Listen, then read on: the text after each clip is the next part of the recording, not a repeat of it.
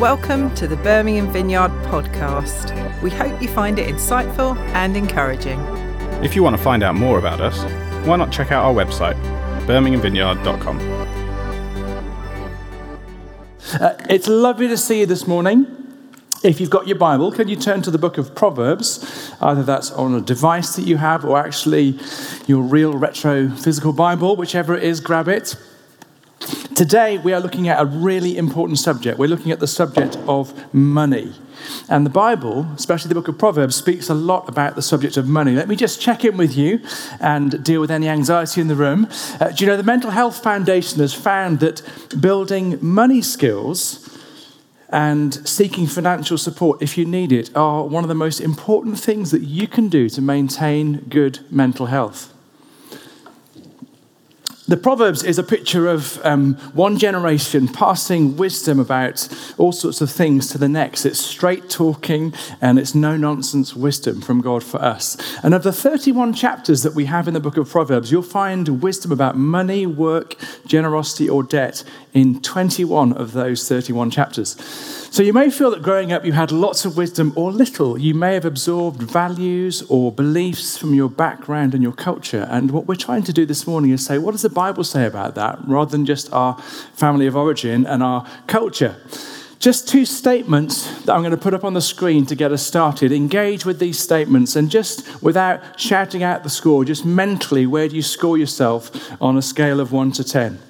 Here's a statement. I understand the world of personal finances, and I have the skills, the knowledge, and the habits to trust God and do really well in this area of life. How would you score yourself? 1, strongly disagree. 10, strongly agree. Don't shout it out, but just clock that. Next question. On a scale of 1 to 10, 1 being peaceful, 10 being very stressed, where am I right now?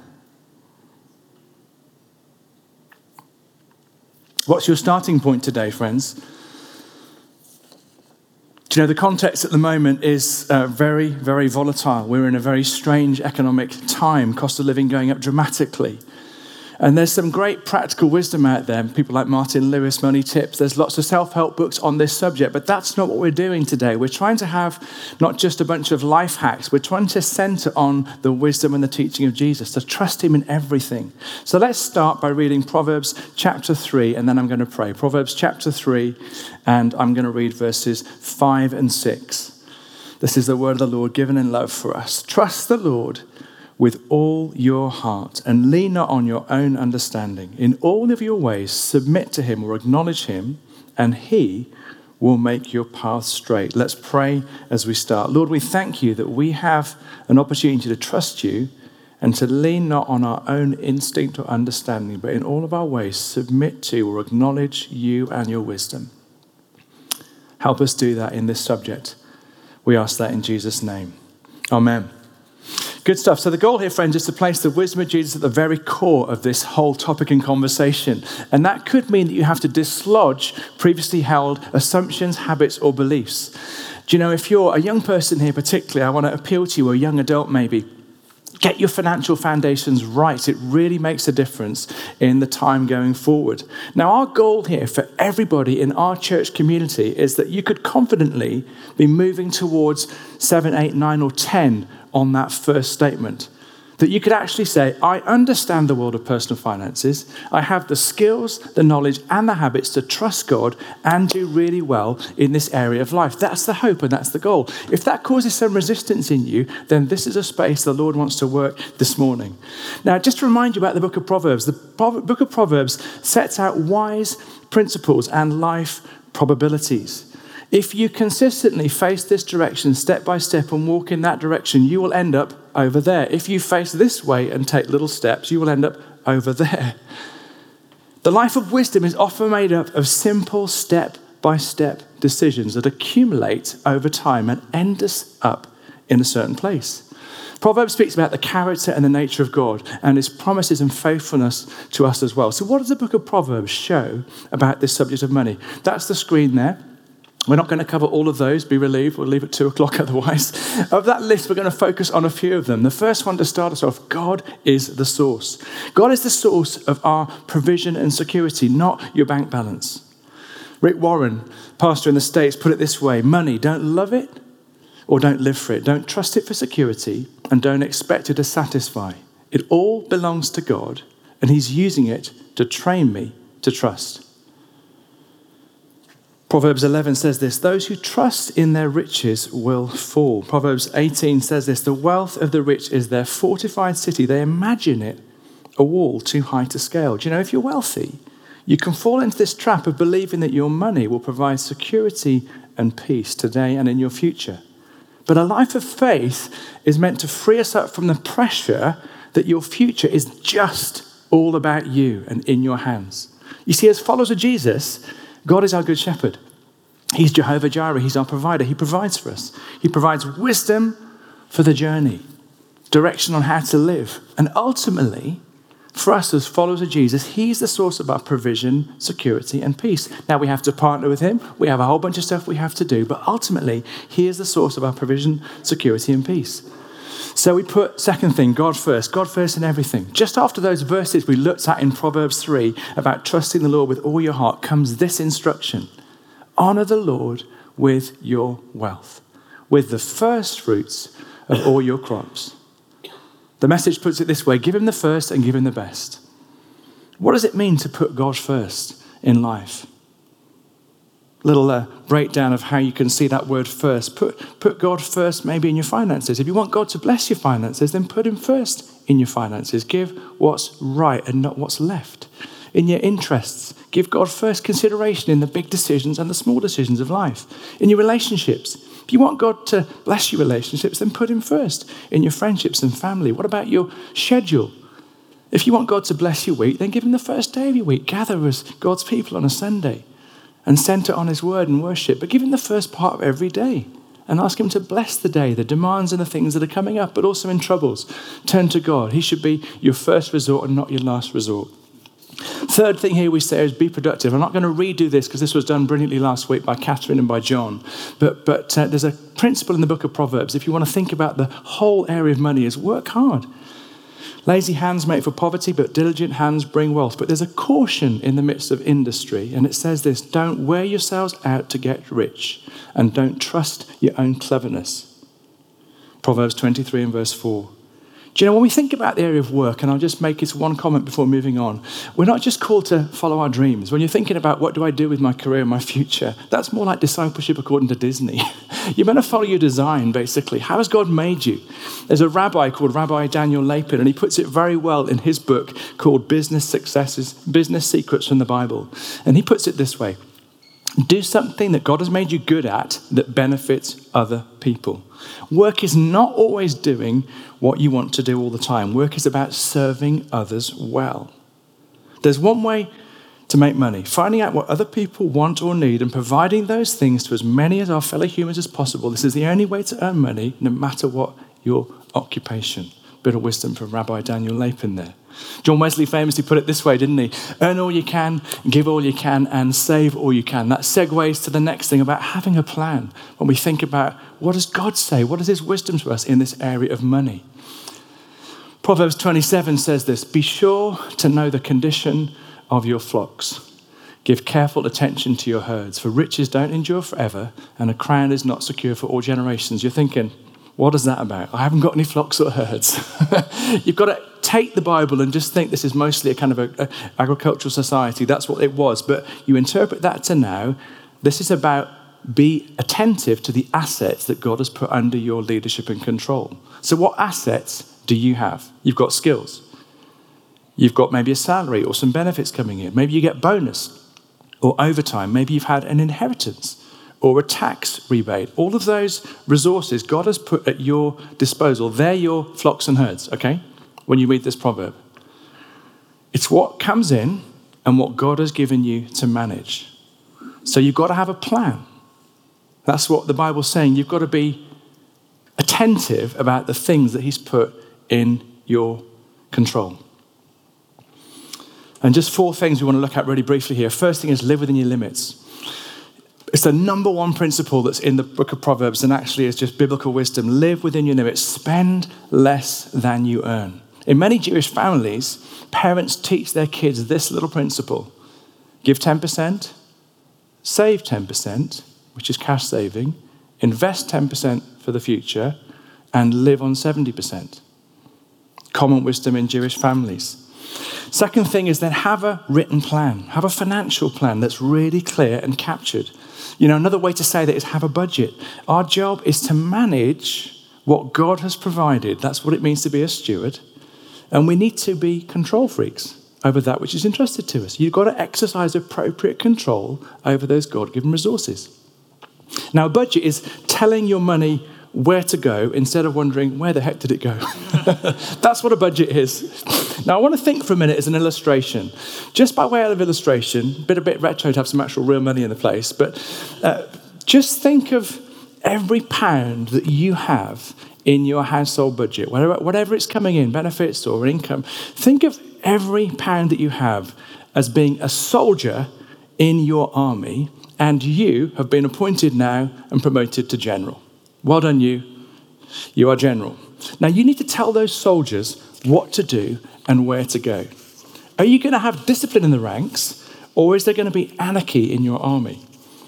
As a general, are you found sleeping on the job, or do you have a clear vision of what these soldiers are for? Now, you might think, I'd like a few more soldiers in my army, please. I'd like a bigger army, but you've got the army you've got for now. So your budget should cover income. And how are you going to direct those soldiers against core costs or all your spending for the whole year? Do you know, a budget is not making a note of what you spent and having a spreadsheet. That's reactive. A budget is deciding in advance where those soldiers are going to go.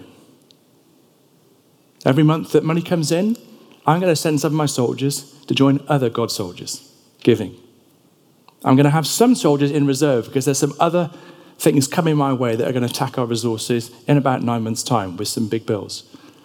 There's some insurance payouts. There's other things that are coming. Plan as the general where those soldiers are going. Now, you could use a pen and paper, you could use a spreadsheet, you could use an app. It doesn't really matter. The best budget tool for you is the one that you actually use. It only works if you monitor it. If things are tight, it's very easy to just see more finances as the ultimate solution. And that can help, but it's not always the solution. There's a well-known economic principle that's called the income effect, where we naturally, whatever our income band or bracket, we naturally expand our expenditure to match our level of income. It's called the income effect in economics. You increase your costs when your salary or money increases, and you can expand your spending to match your income. A little bit of trivia for you. How many times have you thought, it wouldn't be fun to win the lottery? Maybe you have to buy a ticket first, but I'm not endorsing that. Well, close to half of all lottery winners file for bankruptcy within a decade of winning a windfall. If you're not good at managing 30,000, you're not going to manage 300,000 or 3 million. Because it's the same principle, just with more zeros. As a kid, I remember growing up in a family where my parents were just good and generous people, and probably 6 or 7 times they cleared the debt of people they knew in church. And for some, it was a game changer. It was a trigger they needed. They had the plan, the budgeting in order, and it was just a game-changing moment. But for 2 or 3, they were back round 2 or 3 years later. Because the life skills that the Proverbs speak about weren't embedded in their story. I clocked that as a kid. Third thing we see in this thing about having a plan is know your vulnerabilities.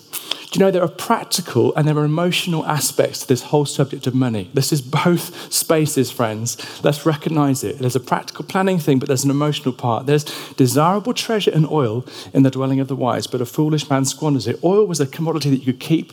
It was one of the ways people would retain value. It's like savings, basically.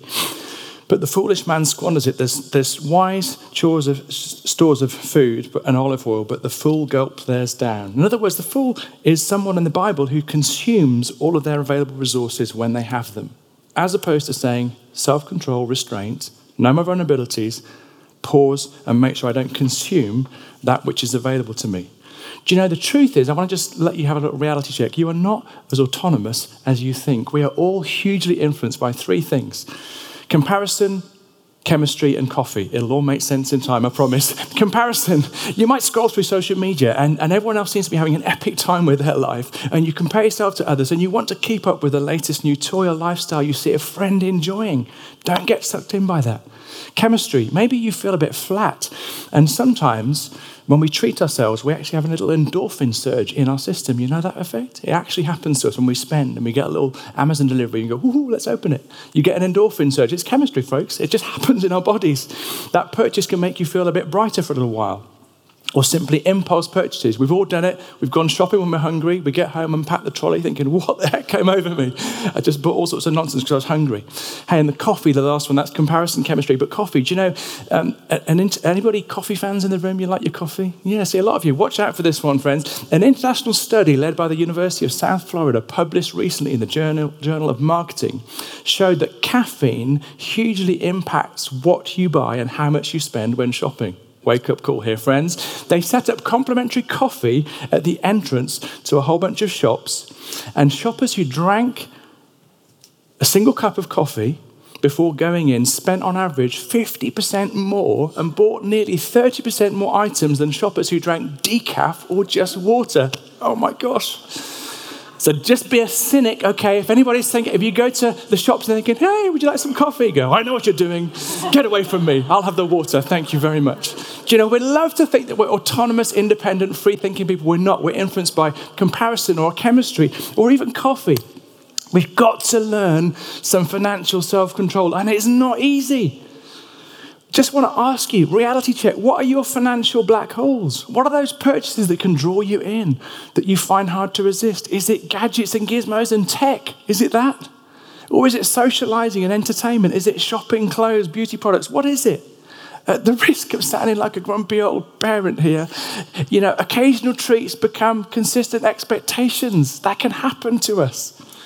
Next thing we see in this is delayed gratification. I think the truth is consistent small decisions compound over time. That's both true for spending and for saving. Consistent small decisions compound over time. Benjamin Franklin said this way one time, beware of little expenses. A small leak will sink a big ship. Mike McMaster tells a story about a colleague, a friend of his, who every summer would go for an epic holiday, take 2 or 3 weeks off and just go and hire a Harley and go up and down California, or just go somewhere, you know, like South Africa for a great safari. And all the colleagues at work were like, how do you do that? How do you afford that? And they realized a jealousy and a bit of a conversation in the office. And he said, I'll tell you how I do it. I said, every day you get your meal deal and you go and get a latte. I don't do that. My lunch cost me 57 pence. I've budgeted it. I have pretty basic bread from Aldi, and I've just put a bit of ham in or a bit of cheese, and I've got a little basic kind of non-branded chocolate bar. 57 pence every day, every week. That costs me £134 a year. You guys spend £1,645 a year on your lunch. That's how I go on my nice little holiday. I just felt the conviction in the room. Oh, meal deals and lattes. I'm so sorry, Lord. Hey, little decisions compound over time. That's how we could do his big epic blowout holiday. Listen, the benefit of having a plan is that you can decide for you what is important. You can plan your giving, you can plan your saving, and you can appropriately enjoy things like leisure, meals, or holiday guilt-free because you've thought about it in advance and in context. That's the helpful thing about a budget. You can plan for the unexpected and hopefully build in a little bit of financial margin. Next thing we see in the scriptures is deal with debt. Number 5, the rich rules over the poor and the borrower is servant or even slave to the lender. There's a powerful relationship in debt. There's a power dynamic going on. And the general wisdom of the Bible is avoid debt wherever possible. You're far better to save and buy things outright than take a credit agreement or a payment plan because you're indebted to them for the future. Buy now, pay later is simply getting into debt for something that is actually going down in value as you're paying for it. That's not biblical wisdom. Even if you get the option of an interest-free agreement for the next 24 months, you're having money going out your bank account, but what if your circumstances change? Changing hours at work. You're committed and there's money flying out the door. The general principle of the Bible is avoid debt wherever possible, save and purchase in full. Warren Buffett's got a few bob to spare. He said this, avoid credit cards. Just forget about them. 5th richest man in the world. You can't make progress in your financial life borrowing at 18 or 20%. You can make a lot of money lending at that rate, but you won't make any financial progress. If you use a credit card, do it to get your credit score up, and only do it if you can fully pay off the balance at the time you get the invoice. Do you know the only debt you really can't avoid in life is probably a mortgage. And generally, over time, mortgages will reduce and the house value will increase. That's probably the one that you really can't avoid. Some people ask me, do you know what, I'm in debt and I'm trying to put God's principles into play in terms of dealing with my debt. Should I give or should I wait till I'm completely debt-free until I start giving? It's a great question. I'm not going to tell you what to do, but somebody who could speak to that with authority is a chap called John Kirkby. He leads Christians Against Poverty. I was in a room with him about 15 years ago and he was talking about the first 10 years of their charity, Christians Against Poverty. He said, as weird as it seems, we've analysed all the people we've helped, which is thousands, and we've found that people that have a plan that includes a budget, saving, paying back creditors, dealing with their debt, and also having a portion of giving, even if it's just a tiny bit, but a portion of giving, they get out of debt faster than those who have no giving plan. I said, when I looked at the maths and the figures, I couldn't make sense of it myself, but it's just the evidence. It's shouted at us when we analyse the evidence. Just one little perspective in terms of someone who's got some authority to speak about it. Do you know, if you're in debt today, it can feel overwhelming. I want to be honest about that and compassionate. It can feel overwhelming. Truth is, friends, if you are in debt, it probably took a while to get there and it will take a while to get out of it. But I want to have a completely shame-free church culture where we can honestly say, this is a pickle right now. Just a bunch of things that have happened and I'm not in a good place. That is absolutely fine. We have that conversation frequently in a year with many people and it's absolutely fine. Have it with your small group leader. Come and chat to one of the pastoral team. Just let in friends who want to help. Because we've got people that are trained and we do lots of things practically. Every month, it feels like every week, there are moments where we just are being God's family, compassionately helping, where situations need compassionate help. That is our story in a generous church like ours. Some have got an abundance and some have got need. We cover that. But we can't cover it if we don't know about it. And so if you find yourself a little bit overwhelmed and you feel like this is an area that's not working, have a conversation, get some help. We're trying to teach on this, but also practically back up this with help. Next thing there in the Bible is save, steward, and grow your resources, coming into land in the next couple of minutes. Dishonest money dwindles away, but whoever gathers money little by little makes it grow. Do you know, we're meant to make our money grow. That's part of what the Bible says about resources. Don't just save what's left after spending, but spend what's left after saving. Make a plan. Even if it's just a tiny bit, put some financial margin in your life. Try and do that. Proverbs says we're not to save, but we're to invest and grow our finances if we're in that position. Better a little with righteousness than much gain with injustice. A couple of things to say here, just by way of a quick comment. Probably the most effective thing you can do around the environment and justice issues in the world is actually think about your spending power and your investments and your saving. That's probably one of the big ways that you can make a difference. Do you know who your pension provider's with? Have you checked out what's invested in? Don't outsource your conscience to your pension provider. They might not have one quite as refined as yours. Just saying. That's a space where you can make a difference. And the Bible says there, better a little with righteousness than much gain with injustice. Just to simply pursue profit, but if it's doing damage to the planet or people, that is not a good thing. And you need to, as a Christian, not outsource that. Get aware, get reading, get a financial education up a little bit so you're conscious about your spending habits and your investment if you've got a pension. Rant over. Number 7, enjoy what you have. Be content. Let me just tell you one little story. Can I just squeeze in a story and stretch a little bit? Is that okay? But, Pete and Jan Spafford's here. Pete's Jan's husband. He told me a story a little while ago about when he was a kid and he was a teenager and he had a hobby of he had a budgie and he liked budgies and other people had budgie as pets. And so he decided to breed budgies and sell a couple. So he did that. And then after selling a few budgies to people and friends, he just had this little side hustle that he grew a little bit and bred budgies and sold them. And then he thought, you know what, if I buy the budgie seed in big bulk bags, I can sort of package that up and then sell those bags to the people that have got budgies. Anyway, he did that for a few years as a teenager. And then he saved enough. Every single penny he just shoved in national savings. That gave him his deposit for his first house. Jeepers. He's still in the budgie business. I was chatting to him this morning. I said, can I tell that story? He said, yeah, of course you can. He's still breeding budgies. He's going to London in a couple of weeks to sell some more budgies. Listen, your side hustle could be a little income source for you. Maybe you've got an entrepreneurial son or daughter. Encourage them. Tell that story. It's how Branson tried to get going as well. Anyway, moving on. I want to just tell a story to finish. And I'm cautious about telling stories. It's a personal story. I'm a little bit over time, so you can stone me later.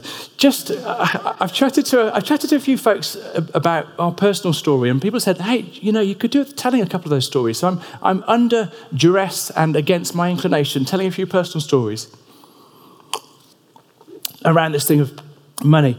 When Rosie and I got married, when we were dating, Rosie she was a trainee lawyer, and she was on the Law Society minimum wage. That was the lowest you could actually get paid as a trainee lawyer. That's what she was on, and I was just starting out working as church. And we made some decisions back then as a family to do a few things. We wanted to be very frugal, try and save well, be generous, kind of increase our giving each year.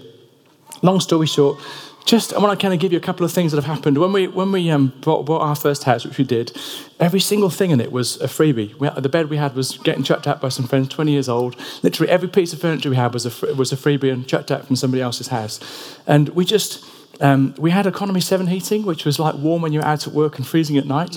And so we used to go out to other friends' houses at night because it was freezing in ours, and we just couldn't. It was just how it worked. And a date night for us was going out to a Chinese restaurant. There was a takeaway place around the corner, and they did a meal for one. And we realised if you got the meal for one, split the main course and cook the rice at home, it was a great meal. So we were real skinflints. But we decided this. We had our first house, and we lived on one salary, and we saved the other. And it was pretty chilly in our house, and that was how it was. But after 3 or 4 years, we paid off a big chunk of our mortgage. Long story short, over years, we realised, over time, our house value has gone up, but our mortgage has gone down. That tends to happen over time when you pay your mortgages. And we thought, here's us sitting in a house, but there's a bunch of people we know who haven't got a house.